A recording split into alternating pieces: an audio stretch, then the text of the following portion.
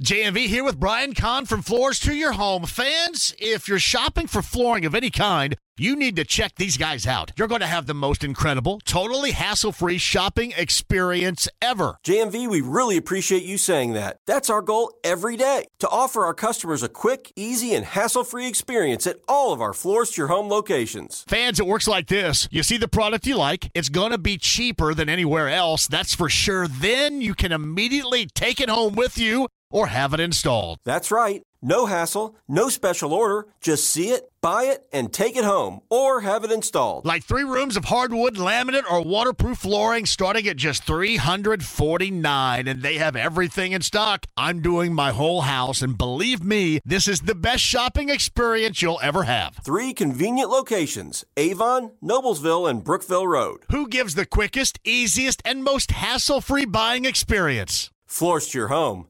That's who. On the Andy Moore Automotive Group hotline, I kind of wasted the Darius Rucker-led Hootie and the Blowfish lead-in for the voice of the Pacers, Chris Denary right there. When I Go Blind, did you know that was directed at you, for you? Oh, absolutely. I was listening yesterday. I was driving back home from being at some meetings at the field house, and I heard you and Jake right before 3 talking about my love of Darius Rucker and Hootie and the Blowfish. And unfortunately, my wife and I did not see Darius this summer. I talked to his drummer, Jeff Marino, a Center Grove grad, quite a bit this year.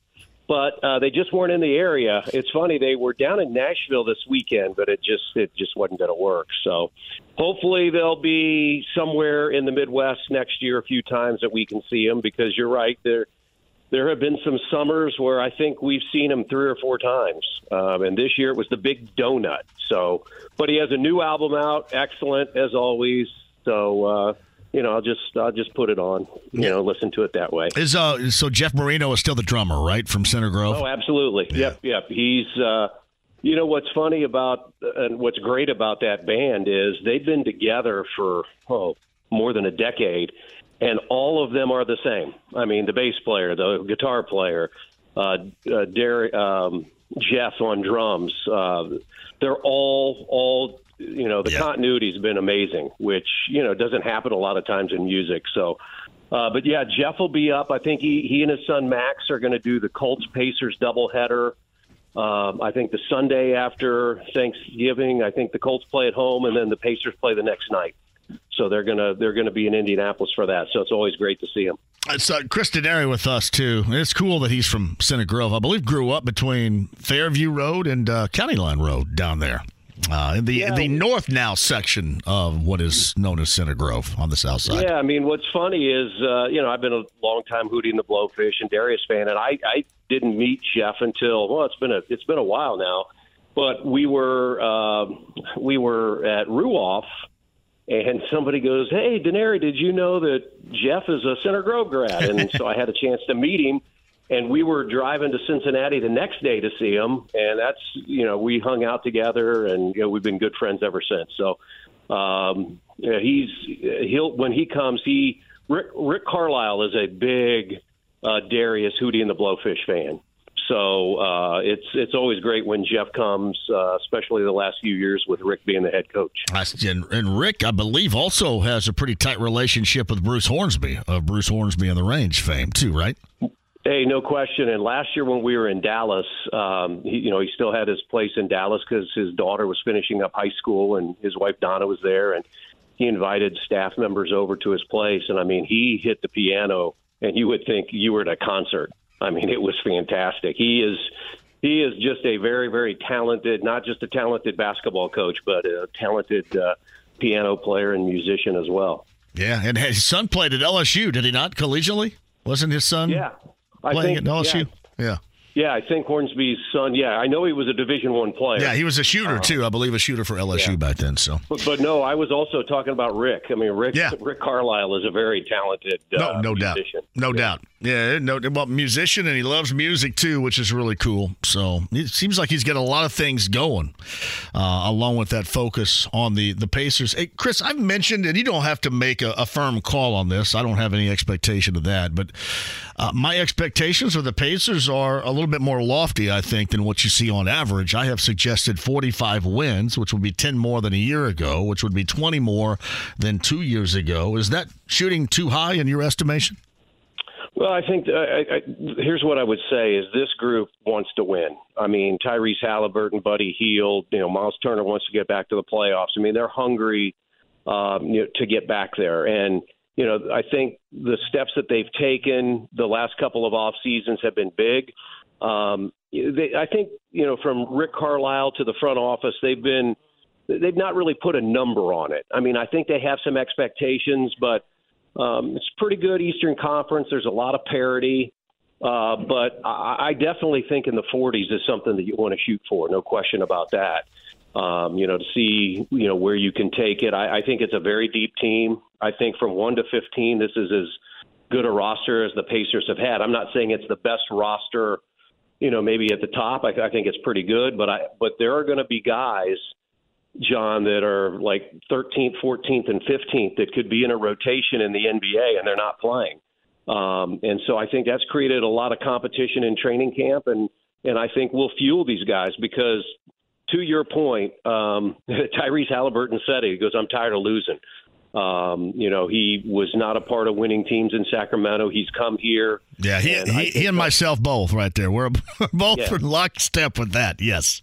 Well, and he has embraced the leadership role here. There is no question. I mean, and we saw that the other night in the first preseason home game. I mean, just how much different the team was with him on the floor than when he wasn't on the floor in the first two games. So there's a definite hunger among this group.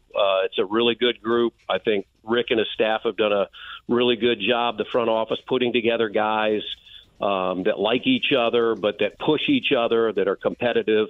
And, we'll see how it plays out when the season starts. But I do think this group is very hungry to get back to the postseason. So Chris Denari, voice of the Pacers via the Andy Moore Automotive Group hotline. Not too far away now, closing out the preseason with Cleveland coming up, I believe, on Friday night, too. Coverage begins right here at 6:30. Has Jalen Smith, I don't know, do you have any sense of, rotationally speaking, because Jalen Smith has looked really good so far. Has he maybe gotten in front, or maybe in front right now, I guess I should phrase it this way, of Isaiah Jackson to start this season? Has he played at that level to do that, or do we still not know yet? In my eyes, I mean, in 3 games, yes, he's played very, very well. Now, I still think it's a competition every day in practice. Rick Carlisle had said before the game against Atlanta, he felt that the competition in practice had been better than, what they had shown in the first 2 games. And again, they played a game without Miles Turner, and they played 2 games without Tyrese Halliburton. But I do think Jalen Smith has played very, very well. He's changed his body in the offseason. He's put on weight, put on muscle. One of the things he did not do very well last year was shoot the ball. 2 years ago when he came to the Pacers, he shot the 3-point shot pretty well. But I think he's done a really good job around the rim. I think he's rebounded well. He's averaging double-figure points and, probably 7 or 8 rebounds. So, just the eye test that I have, through the first 3 games, he definitely, has probably played better than Isaiah Jackson. But, Isaiah is young. I mean, even though he's in his 3rd year, he's only, 21 years old.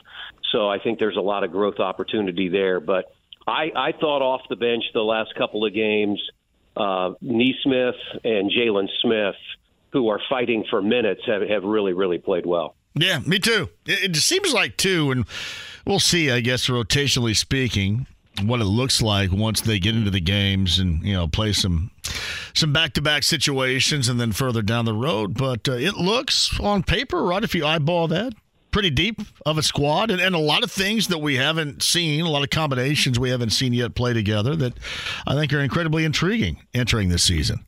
Yeah, I mean, you haven't seen Andrew Nembhard. I believe he'll play on Friday. He had the kidney stone just before they went on the road trip to Houston and Memphis. I had kidney stones once upon a time, too. Oh, I did too. I had it in New York, if you remember, 4 years ago. I woke up on the second night of a back-to-back. Andrew and I talked about that. I said, hey, I feel your pain because it is the worst pain. Did he pass it? You're ever gonna Did feel. You pass a kidney stone on the road? I passed it. Fortunately, I got the drugs in the hospital and passed it. And so I passed mine at halftime of the Eastern Green Shakamak basketball game in January of 1986. Oh my gosh! Yeah, I thought I may have had. This is really bad. I thought I had like VD or something. I don't know because I'm young and I don't know what's going on down there. It's weird. No, so I thought, do I have some kind of venereal disease working here? What's happening? So we had played on Friday night in Detroit. We flew to New York. You get in about 2, 3 in the morning. I woke up about 7 with a pain in the right side, and I just thought it was from working out, overextending myself or whatever. And I got up and I took a shower and I had the hot water hit that area, and it still wasn't feeling good. And so I called one of our athletic trainers. I said, hey, I'm really having some pain here, and he goes, hey, stop by and see me. And he took one look at me and he goes, you got a kidney stone. And I promptly went into the bathroom and threw up. And then they got me set to NYU Langham Hospital in downtown New York City. I think we were right by Harlem, and they did a great job with me, but I was very fortunate. The doctor that was there said most people do not pass them when they're at the hospital. And fortunately, I passed it. I think Andrews he had to have it removed because I think his was too big. But so he had to be cut open? Well, I don't know. I have no idea. I had a gravel pit apparently because I passed one in a half of a game, and then I had some they had to go in and get, and they had to cut me open. I mean, there's different ways that they do things now. Laser, right, no doubt, those kinds of things. But I just know that he had the kidney stone, and it wipes you out a little bit. There's no question about that. And so I think having Andrew Nembhard back and with that second unit. If they pair him with T.J. McConnell and they've got Buddy Hield out there and Neesmith, I mean, that's a pretty potent second unit. I think the thing that they've really focused on, and they absolutely know they have to be better. You've talked about it ad nauseum. They got to be better defensively. I don't think, John, they have to be great defensively, but they have to be better. Yeah. And one of the things that Rick Carlisle, I thought Kevin Bowen and Andy Sweeney did a great job with Rick yesterday. He said, look, we focused a lot on one-on-one and two-on-two basketball. I think they might tell you they overhelped at times. And what would happen is if you're guarding the ball, you think help's coming. And so maybe you lay back a little bit. Well, they're trying to do a better job on the ball, focus on two-on-two basketball, and not get caught in rotations because, as Rick said yesterday, the NBA is too talented if you get caught in rotations. The ball movement, teams are playing faster. The ball is moving faster. And so the more you have to rotate, the more you're in trouble. And so they've really, focused on one-on-one, guard your yard, guard your man, two-on-two basketball, pick and roll, and try not to overhelp. I mean, you got to help at times. I mean, those of us who have played basketball know you got to help your teammate, but you can help too much, and that creates a lot of problems. It's Chris Denary who joins us, and when I talk about Buddy Hield, that's what I bring up. Besides elite level knockdown three-point shooting, or in this case, three-point making, he creates FUBAR in a defensive rotation. Exactly what Rick is referencing right there. I think he does that when he's just out there, not necessarily even with the ball in his hands, but he has to be tagged defensively so much. You have to know where he is, that sometimes you get two dudes at the same time going out to try to close him out with that threat and leave somebody else wide open. So I think that's why he's key. And I'll also tell you this defense is clearly not going to make, incredible strides this year. It's going to be better. I would expect that. But what they can't have happen, Chris, is you can't have a fall off offensively because you need things to more even out, which means you need to keep that offense at a clip. We saw oftentimes at the end of the season a year ago, they'd be scoring $125, 130, 135, and still lose. I think you can close the gap defensively, but you cannot afford with this team to lose any of the offensive prowess that we witnessed a year ago. Would you agree? I agree. I mean, they were 10th offensively last year. They were 28th defensively. So you'd like to think with the talent that you have, adding Obi Toppin, Bruce Brown should help you on both ends, but specifically, Rick Carlisle has said he's a tier 1 defensive player in the NBA. So you have that. Benedict Matherin's game has, improved. I mean, he wants to be more of a well-rounded player. He averaged 17 last year, but he knows he needs to be a better defender, a better passer, a better ball mover.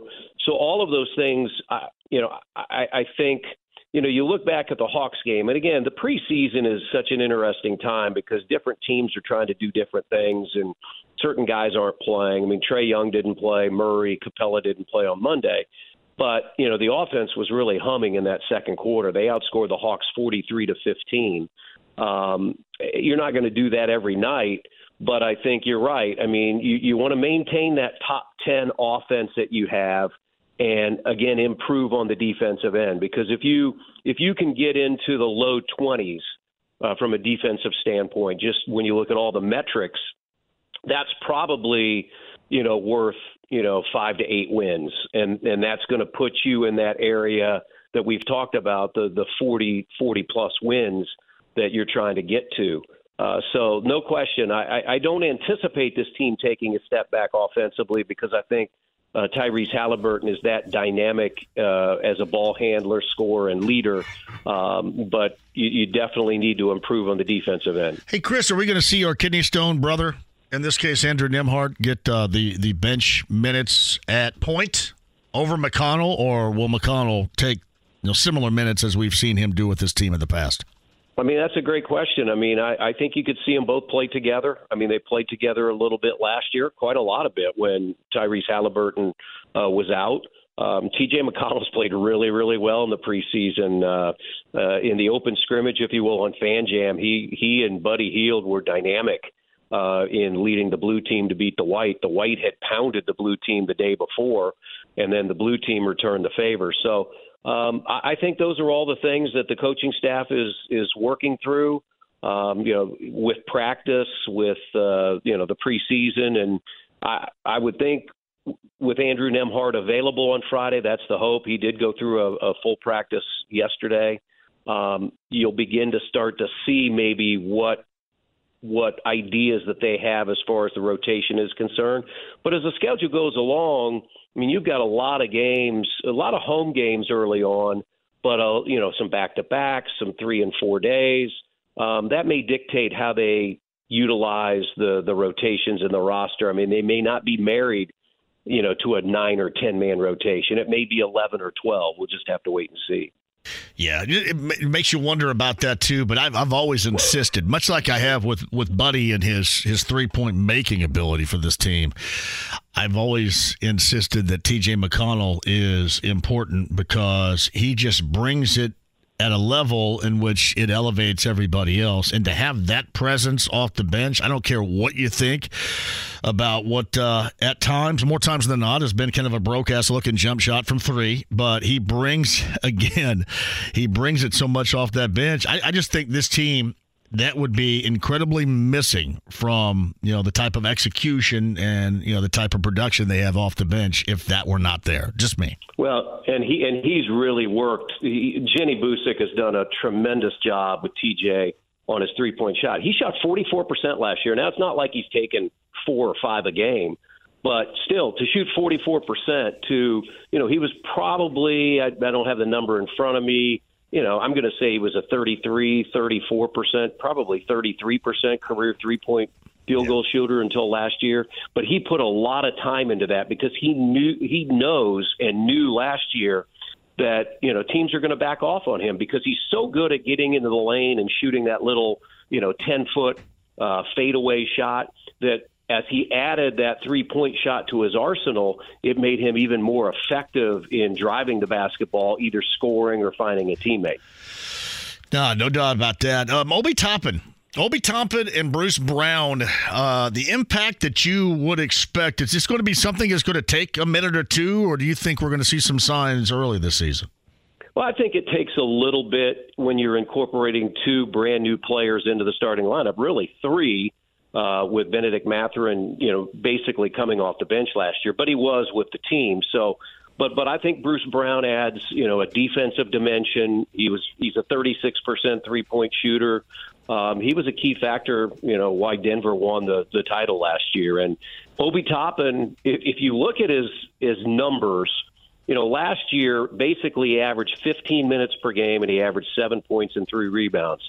But when he got the opportunity to play 20 minutes or more, and I think it only happened like 11 or 12 times, he averaged like 15 points, shot 50%, and rebounded at a pretty good level. So, he's a guy that gives you a little bit bigger body at the 4 when you have to defend people like Giannis and LeBron and those type of people. So as much as we look at him running and getting out in transition and getting lobs, they need him to be a productive defensive player as well with his size. Well, I'd agree, too. Watching Obi Toppin against the Pacers toward the end of the season of those matchups with the Knicks, I mean, it does kind of help you wonder a little bit what he might be able to do offensively, because when he was, when he kind of got, the restraints, I guess, if you will, taken off offensively against that Pacer defense, which really wasn't guarding anybody, boy, you could see this overall repertoire, offensively speaking, was pretty cool, no doubt. And he absolutely loves being here and has fit right in with the guys and, played his college basketball at the University of Dayton. He was back home in New York. We're playing professional basketball, but you can just tell the comfort level that he has with this group, with Tyrese, and I think he's a huge asset to this team moving forward, no question. All right, so Friday night, what are you guys doing Friday night? Yeah, we've got the game. No pregame, no postgame. What? Quinn and I, 7 o'clock. 7 o'clock with the call, and then next week, I believe we have a half hour. I think a half hour preseason special that will be on Bally Sports Monday, Tuesday, and Wednesday. I think that airs Wednesday before the game at 5:30, and then before the home opener on Wednesday against Washington, we have a 1 hour pregame show at 6, and then we'll go on the air at 7. So we're ready to go. You know that the Wizards will have a team. Jordan Poole's going to want to score an absolute bucket loads this year because of what took place with him. Kyle Kuzma's always kind of been a pain here a little bit, it seems. And Tyus Jones. They've got Tyus Jones now. You're going to see this team is offensively going to be a lot better than what anybody's thinking, and looking at the names of the roster right now, I guarantee it. John, if you look at the NBA right now, I think it's in a great place. You watch a lot like I do. Yes. And I've watched a lot of preseason. I mean, of all the teams that didn't make the playoffs last year, and let's go in the East, they're all better. I mean, Detroit's better. Orlando's better. Charlotte is better. Some people say, well, Washington, but they've got guys that can score. They do. And then you go to the West. I mean, Wembanyama is going to make a big difference in San Antonio. Oklahoma City's young and really good. It's going to be a fun year. You have to be ready to play each and every night. There's no question. You're not going to wander in on a game night and just expect to win. I mean, I remember last year Boston went to OKC and got drilled. I think it was by 30 or 40 points. And we know Boston's one of the best teams, record-wise in the NBA. So absolutely, I think, as fans look at the schedule and decide what games they want to come to at Gainbridge Fieldhouse, there's certain players and teams that you circle, but you're going to be entertained every night because there are a lot of really good players, a lot of great players, and it's going to be a very competitive year. What was the cause of your kidney stones, Chris? I don't know if they really didn't tell me. The one thing is I passed it, and then they scanned me just to make sure that there was nothing else there, and there was nothing else there. I don't know. They didn't really tell me. So I had mine back in 1986. So as you mentioned, things were a lot different. I was treated by the surgeon, Dr. Surian, down in Monroe County, who took no crap whatsoever. I mean, there was, I talk about not jacking around. There was no jacking around going on. He was completely 100% serious about absolutely everything. But mine was a combination of too much caffeine and a lot of Big Red over the years. True story. I will say on the caffeine, I do drink a lot of coffee. Yeah. And I'm one of those that I can drink coffee at night and still go to bed. I do not drink Big Red. Maybe years ago, I drank way too much of it. That was a major culprit of the reason why I developed. And I mentioned not just one. I had like a gravel pit going. Yeah. I don't think, because I passed mine, I don't think mine was all that big. But let me tell you, it still hurt. I got yeah. I mean, it is just unusual with something going on like that, and any dude out there knows exactly what we're talking about right here. So. It was one of those days. I remember it was like 7 o'clock. I can't remember. I called Jamie Burns in his hotel room about 9 or so. And I said, Jamie, I don't know if I'm going to be able to go tonight. And Pat Boylan was in the studio there getting ready for Pacers Weekly. And in fact, we relived this the other day because of Andrew Nemhard. And Larry Mago was in town from Bally Sports in St. Louis. And the phone call that Jamie made to Larry, and they called Pat, and they said, Pat, you need a coat. We're getting you an airplane ticket. You've got like an hour to get to the airport, and don't check any bags because you just got to get there. And so he did the game with Quinn that night at Madison Square Garden. Yep. I walked in so I could get on the bus to go to the airport, and the Pacers won. I think Julius Randle missed like 2 free throws in the final seconds. And I remember walking in, and Nate McMillan looked at me and goes, what are you doing here? Because he had heard the story. I go, hey, I feel a lot better right now. Well, once you get it out of there, mine came out, unfortunately, at the half, standing in front of a urinal like it was a Civil War musket. So did you play the second half? I did. I scored 11 points. Oh, that's outstanding. 11 points in the second half against Shakamak after passing a kidney stone. Yeah, I don't know. That needs to be. I should have been able to do the game that night then, but the problem was I couldn't get checked out of the hospital. Yeah. It's bad news. So our best to Andrew Nemhart, because we definitely feel the pain, Chris, without question. Yeah, looking forward to seeing him on the floor on Friday. And, hey, it's great to be back with you. Look forward to doing this on a regular basis. You got it. Thanks, Chris. All right, thanks, John. Chris Denary, voice of the Pacers. We have a lot to discuss. The morning wake-up call with KB and Andy, weekday mornings here on The Fan from 7 until 10 a.m., or as I like to reference it, the Morning Wood with Swebo. It's Kevin Bowen with us right now.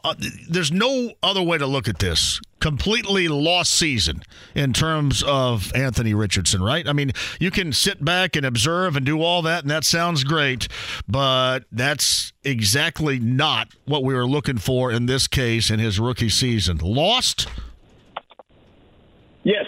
Yeah, I would agree. 173 offensive snaps. I know that might not mean like a whole lot to a lot of people, so just to put that into perspective, last year, John, the Colts had 39 players on their roster. I mean, 39, you only have, 53 on your roster. 39 played more than 173 snaps.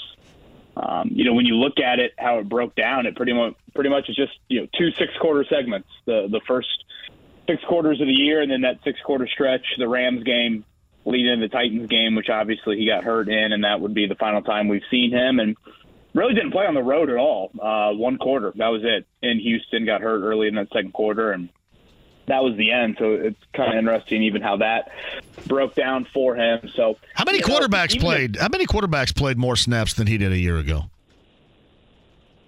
Ooh, that'd be a good question. You mean Colts quarterbacks? Yeah. Well, certainly Ryan. I would guess Ellinger, right? I mean, Ellinger played more than Foles, right? Gosh, now you're bringing up last year. Sorry, man, that's going to pollute everybody's mind. Yeah, I'd say definitely Ryan, definitely Ellinger. I'm trying to think how much Foles played. I mean, that Giants game was a game that I'd certainly trying to block out of my memory. Hold on one second. Yeah. We have James, the producer, with the information we're looking for. James, go. All right, Matt Ryan played 846 snaps. That's 846 too many. Go ahead. And Sam Ehlinger had 222. Okay. Nick Foles only played 83. So 2 of the 3 right there. 2 of the 3. Kevin Bowen. And like, James points out, 846 for Ryan. I mean, in a typical offensive season, you would play over 1,000. So, you were looking, hoping, whatever, for over 1,000 for Richardson. It was why I was such a big advocate, the night of the draft, to play him right away and to get him in the lineup. And I thought Shane Steichen made a great commitment to him, relatively early in training camp, early in the preseason to that. And I think that's what you're going to miss, just the week-to-week grind of being an NFL quarterback, the week-to-week challenges of, you got one bye week all year. You don't have, Florida, insert directional school here that might be an easier opponent. Look at the challenge on Sunday. What Cleveland's defense, whether it was, missing out on the Baltimore game, a great road atmosphere, missing out on a big one in Jacksonville on the road last week. Again, those are just the stuff that you can't script. You obviously really, really like what he did on the field. I don't think there's any debating that, but it's simply, 1/6, 1/7 of what you would have hoped. And so much of just stuff that you can't draw up on a whiteboard and say that experience will be exactly how you're going to feel it, on a Sunday afternoon when you know what's getting real. It's his rookie season, the sequel. This is what it is next year. Yeah, pretty much. Yeah, you could probably look at it like that. Certainly it's whatever. I guess better than the absolute alternative of not playing. But yeah, when you have as much limited experience that he got, that's probably a good way to put it. And I'm very premature with these thoughts, John. But a thought that I kind of had over the course of today was this. I think I exit year one with Richardson, which, again, just saying the phrase, you exit year one on October 18th. That tells you everything that you need to know about it. But I almost feel like I exit year one saying I almost think you can get earlier returns on him than I thought you would. I do believe he can get to a higher level of play earlier in his NFL career than I thought. But I do have a legitimate worry about just how long that career window looks like for him. It's not so much to do with the shoulder injury specifically. I think he'll recover fine. And Shane Steichen said today he should be ready for the spring off-season program and all of that stuff. It's more just, is there an element of injury prone, and these things are going to continue to be there and be a part of his career? And then B, is that career window for him just shorter than maybe you would hope for? When you draft a quarterback, you think, oh, yeah, he's going to sign 2-3 deals with you. He's going to play into his 30s, all of that. That, to me, I think is maybe a little bit more of a pressing question, and I didn't pay enough attention to that, in the months of kind of May, June, and July. Which one of the things in this case, Kev, that we think we know carries more weight overall for you, for me, for Colts fans in general, is that from what we've seen, we believe that he's the long term, or from what we have seen, we more question whether or not he's ever going to have that durability to be out there in the long term? Probably us in this market, we fall a little bit more to the latter. It's a debate that I've had with myself. Would you have rather seen ups and downs that you expected with him at 21 years old, but playing all 17 games? Or would you have rather seen a few more ups than downs, which I think he did have? I think he was better than a lot of people, including myself, probably thought. But he only played, whatever it was. Yeah, you'd rather him look like Bryce Young so far this season and being, more times than not down than up, but being able to sustain health. That's what you'd rather see. Right. Yeah. Because I think we all thought, it was, is he going to complete 55% of his passes as a rookie? We all expected these growing pains to be big time, and maybe more than even most first-round rookie quarterbacks, just considering the lack of experience that he did have exiting Florida. And I think that's what makes it so difficult is now for the next, 10 months, 11 months, he can't really do anything to prove himself. He can't, quiet any sort of injury question that there might be. And then again, he can't get into those game settings, which is just beyond invaluable. And no matter if you look at, okay, Drew Brees had a shoulder issue early in his career. Matthew Stafford had a shoulder issue early in their careers. Drew Brees and Matthew Stafford, they don't leave the pocket. And Richardson's style, it now becomes, okay, again, how much does he leave the pocket moving forward? Is this something where, a bunch of defensive backs and linebackers injured him this year? Obviously, Harold Landry he hasn't even had the Andrew Luck, Jarrell Casey falls on you in week 3 of the 2015 season, and that's a 300-pounder. That's kind of the big injury that started everything for Luck. So that's where this is just such, I think, a difficult thing to look at is you want to be encouraged, and you should be encouraged by what he showed as a player. But to me, when you draft the guy in the top 5 at quarterback, the thinking so much is, can this be a guy that creates like an 8-year window? And in those 8 years, you make the playoffs, 6 times, you win the division 2 or 3 times, and you're making multiple trips to the AFC Championship, and who knows what happens from there. That's kind of my thought process of when you do take a quarterback, you hit on that, you find success. That's the hope. The hope is you've created this, again, kind of 8-year window, give or take, that you can really capitalize on. Obviously, players come and go within those 8 years, but to me, that is the objective. And I think now the question I have is, I think he can get there as a player. I do. I just wonder how long it can last. How close to comparisons that have been made to Luck, to Richardson, do you think they are? And you can play off of what I say here. I feel this. I feel that the signature of Luck was the extension of the play, which helped do him in, as we know. The signature of Anthony Richardson is running outside the pocket, being that threat with his legs, which so far in his young career did him in this season. I think that there is an equal comparison there. Would you agree? Yeah, I think there are some definite comparisons. I mean, the shoulder injuries probably being the one I personally think about the most, even though they aren't the exact same shoulder injury, but it is a throwing shoulder for both of those guys. But I also think stylistically they are different in a lot of ways. I mean, certainly they have an element where if stuff breaks down, they can go win you a play. The X and O doesn't work, boom, off-script nature, they can go do something with that. I think of the Andrew Luck touchdown to Dante Moncrief, or a guy in the playoff game against the Bengals here. Just those sorts of plays where, he's getting hit, whatever. The Aaron Donald play that Richardson made a few weeks ago, Donald straight on him and he delivers the ball to Pierce. Both of them, given their size and their stature and their athletic ability, can do that. But I also think their careers took off in a much different way. Certainly their college careers probably couldn't be further from different. But, again, Luck did not suffer that injury, that Jarrell Casey hit. That was week 3 of the 2015 season. Andrew Luck played 50 games without an injury to start his NFL And that was his extension of the play was the signature. And we'd often talked about how you take too many unnecessary hits, and it was his signature until it wasn't.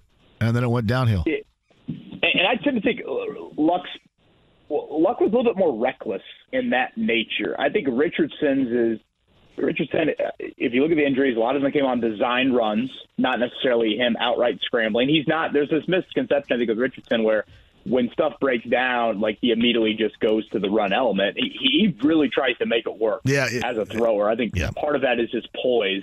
He has great poise, I think, in the pocket. It's another area that you like. But I think what I'm curious about, I guess, moving forward with Richardson is this. Go back to that Rams game. He misses the Ravens game due to concussion. So for, a full week, really ever since that Houston game, all of us on our station debated, okay, what's going to change? Stylistically, does he run less? Does he run smarter? What does he do? First play of the Rams game, he slides. And everybody, Lucas Oil has a little bit of a Bronx cheer and that. And I never felt like watching Richardson play quarterback this year, I didn't think he did things too reckless. If you want to nitpick, maybe that last play against the Jags when they were down 10, it was kind of a must-have situation. Maybe he was a little bit too crazy at that point, but I think time and score dictates a lot of that. But I don't look at him and think this is Josh Allen or this is Andrew Luck, that on a 2nd and 4, they just act like it's the fourth down of a Super Bowl. I didn't get that impression from Richardson. And I guess fast forward to next year, that's what I'm most curious about is, and Shane Steichen was obviously asked the playing style question today, and Shane was quick to mention, okay, that's something we'll look at a little bit more during the off season and dive really deep into that. But his leg element is such a weapon. He was very quick to go there. And I agree wholeheartedly with that statement. And that's why I've kind of come around to the phrase, John, of you don't, and I don't think you can eliminate that. But I do think you can limit some of the design runs. And if you add it up, let's say he had 8 design runs per game.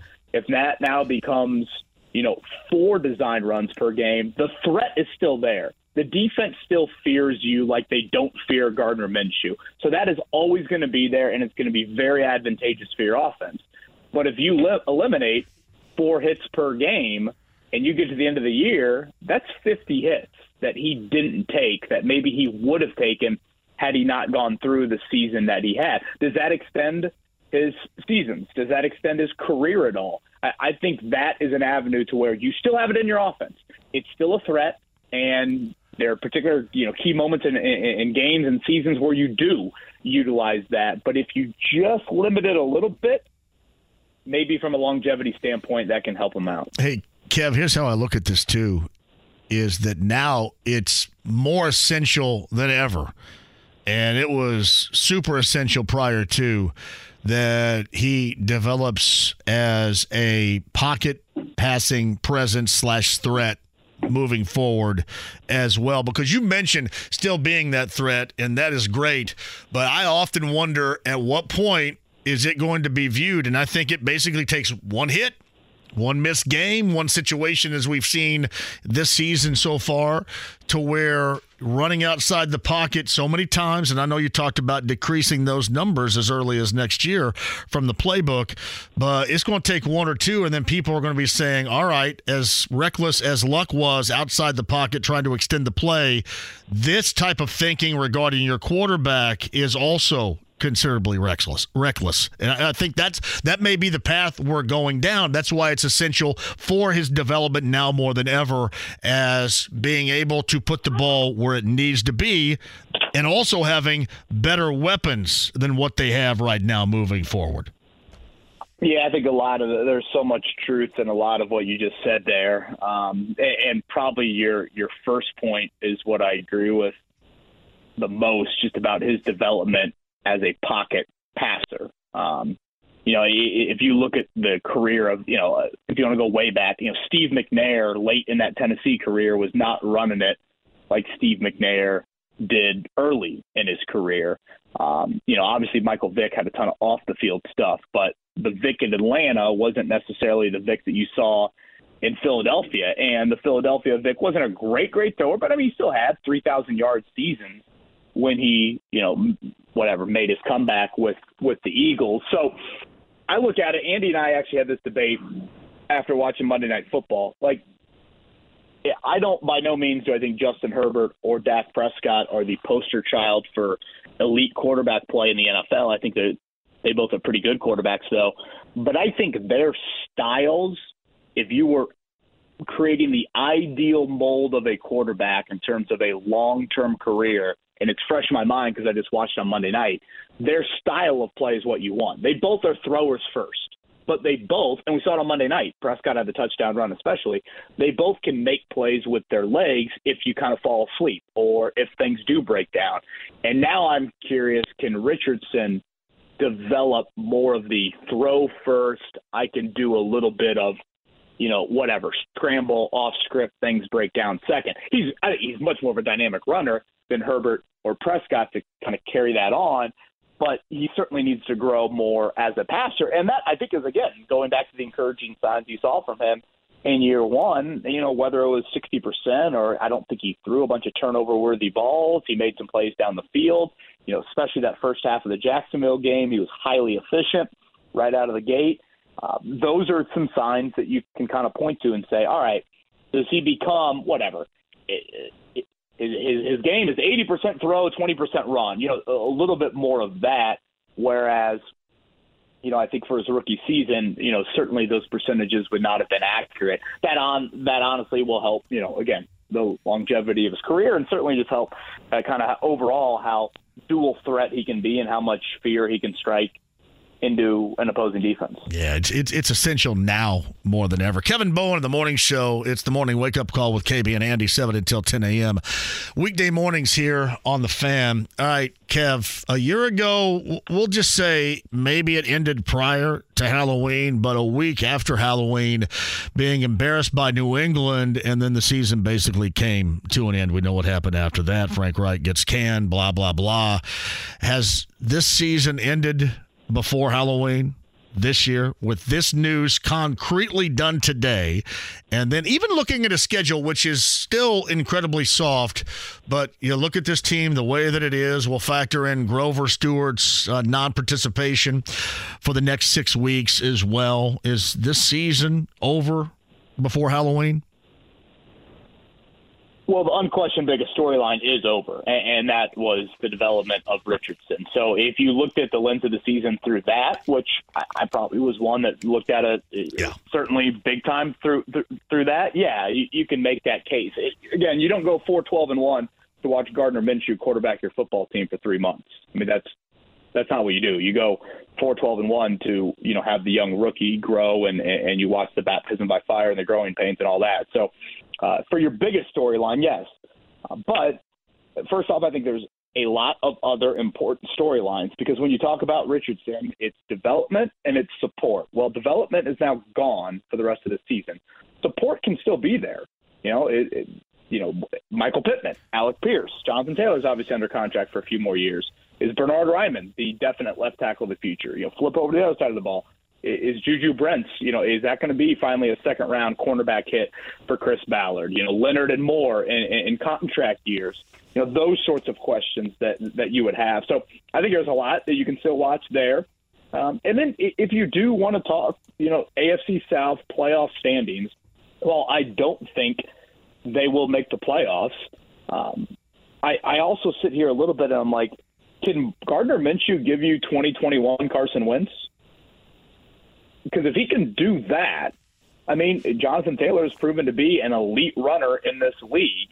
And that team, obviously, until the end of the season, had a golden opportunity to make the postseason. And if you look at any sort of standings race right now, it's not like you're 3 games back of anything. I mean, honestly, Sunday, you're playing P.J. Walker and the Browns, and if you win, you are in the wild card picture, and the Browns are behind you. And then you face a Saints team at home that has not been very good this year. It's been up and down. That's probably the better way to put it. And then you play the 2 easiest teams in the league in Carolina and New England. If Jacksonville goes out tomorrow and they lose and you win on Sunday, you're back tied with them. Obviously, you don't have the head-to-head tiebreaker, but you are right there. So, again, I don't think this is a team that's going to have staying power in the South and in the wild card. But as you sit here in the middle of October, there are certainly opportunities to be had. And you and I have talked about this since the schedule came out in May, and it was a big reason why I thought this team would be a little bit closer to 500 than most. I just think the schedule's a joke, and I think it continues to be a joke. It's a ton of coin flip games the rest of the way, and outside of at Cincinnati in December, I don't see a game where they're going to be more than a 3 or 4 point underdog really the rest of the season. And who knows what Cincinnati will even look like then. So, again, the biggest long-term, most important storyline, yes, that is done and that is over. But, for those that, want to see their team in playoff contention deeper into the season, I do think there is an ability on paper to try and achieve that. I just think once you get to Christmas and New Year's, it's not going to be there. So, Kev, 3 home dates in December, right, coming up this year. Will those be the final 3 chances for Colts fans to see Grover Stewart in a Colts uniform? I'm going to say no on that. I frankly thought Shane Steichen stood by him today. I thought Steichen's if you look at Shane Steichen's comments about Grover Stewart being suspended for 6 games, and you look at Chris Ballard's comments about Isaiah Rodgers, and I know gambling and PEDs are not the exact, obviously they aren't the same, but 2 totally different comments. Now, Grover's certainly a better player than Isaiah Rodgers. Maybe that plays into it. But man, I mean, I got the vibe from Steichen today. He was talking about, his son. I mean, great character, and, teammates gravitate towards him, and he made a mistake. It wasn't malicious, blah, blah, blah. Those sorts of things. So, what would have Frank Reich said? What would Frank Reich have said, you think, a year ago, if that would have taken place then? Yeah, I think Frank would have expressed a lot of bit more of a highly disappointed that, I don't know. I mean, maybe Grover did make some honest mistake, but I think Frank would have been a little bit. The reason why I brought that up is I think Frank would have said the same thing, basically. Yeah, I don't know. Shane, I mean, he's had some public accountability moments this year. Yeah, and you're right. You're absolutely right. Yes. And he had a chance to certainly send a message to his locker room, to Grover, whoever he wanted to today, and he chose to take a big-time stand-by-it high road. And in high road, I don't even think it's the way to put it. I think he genuinely believes this was an honest mistake, and they still really like Grover Stewart in that building. So I'm not ready to say that just yet. Part of it is to do with the quality of player he is. Part of it is to do with I have no idea what the future would hold at that position. I'm not ready to say that just yet. Yeah, no, that makes sense too. I just it occurred to me that sounded like something today what Frank would have said regarding a similar situation. And I also do understand, I'm assuming you do too, we don't know exactly what took place, but the whole trump card of this is ultimately you missing these 6 games. And there's nowhere around that, especially when you're that necessary of a component to a team that needs all hands on deck anyway.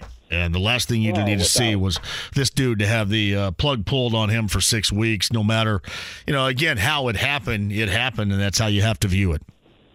Without question. I mean, go back to the 4th and 1 against Tennessee a few weeks ago. On that play, I think DeForest Buckner starts all of it. I know Zaire Franklin makes the big play, and he labels himself the Kingslayer and all of that afterwards. But to me, Buckner starts that play. He's the one that initiates that. Well, if you're Tennessee and you take a timeout on the 3rd and 1 and you come out for the 4th and 1, you no longer sit there and think to yourself, should we double Stewart here or should we double Buckner? And for the next month and a half, it's double Buckner every time. So now if Buckner is doubled, does Franklin have as clean of a shot on that play? Does Henry get a little bit more of a head of steam? And that 4th and 1, I mean, that literally could have been the difference in that game. Tennessee punches that in, they score. The Colts obviously don't make up. The Colts obviously can't milk the rest of the clock. They are now down. They would have to react to that. So, I mean, those are the plays when you're talking about coin flip games. You're talking about Cleveland that obviously is going to want to run it, given their quarterback situation, a whole lot on Sunday.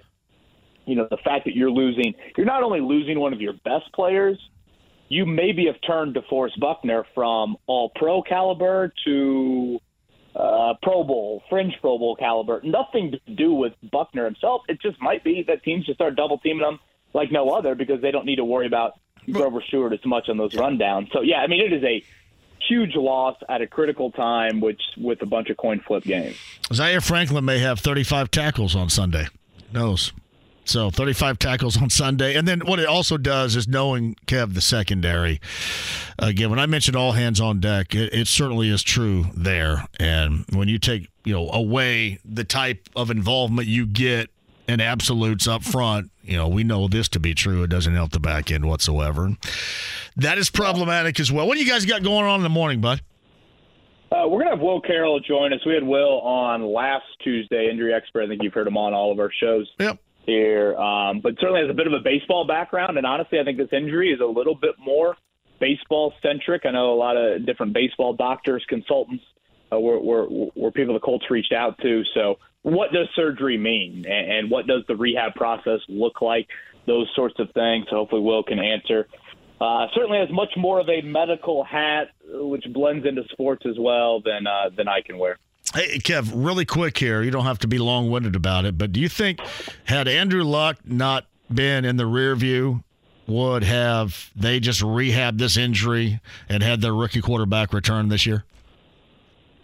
Well, it's a great question. Certainly Luck, plenty of influence on this. Plenty of it. Yeah, how it played out, especially for the owner. I mean, the medical staff, of course, is pretty much still intact from when all of that went down. I know the injuries aren't exactly the same, but yeah, I think that was that, and I would say even Richardson. Several injuries. His first game, Trevor Lawrence is meeting him at midfield, telling him, "Protect yourself, protect yourself." I think that also, but yeah, Andrew Luck's situation. Because if you go back to 2015, just real quick, John, that was such a win-now season. You remember it, goal, yes. Andre Johnson, all that. He felt like he had to get back in that season, whereas if he would have sat a little bit longer or even had surgery after the year and not felt like 2016 was the new win-now season, who knows? Things could have been a lot different. I think they've handled that differently. Either that or it's worse than obviously what we think right now. But anyway, you guys, I'm sure, will be talking about that tomorrow morning, and I'll catch you on Sunday morning as well, right? This weekend? Yes, sir. All right. Yep. All right, buddy. I appreciate you, Kev.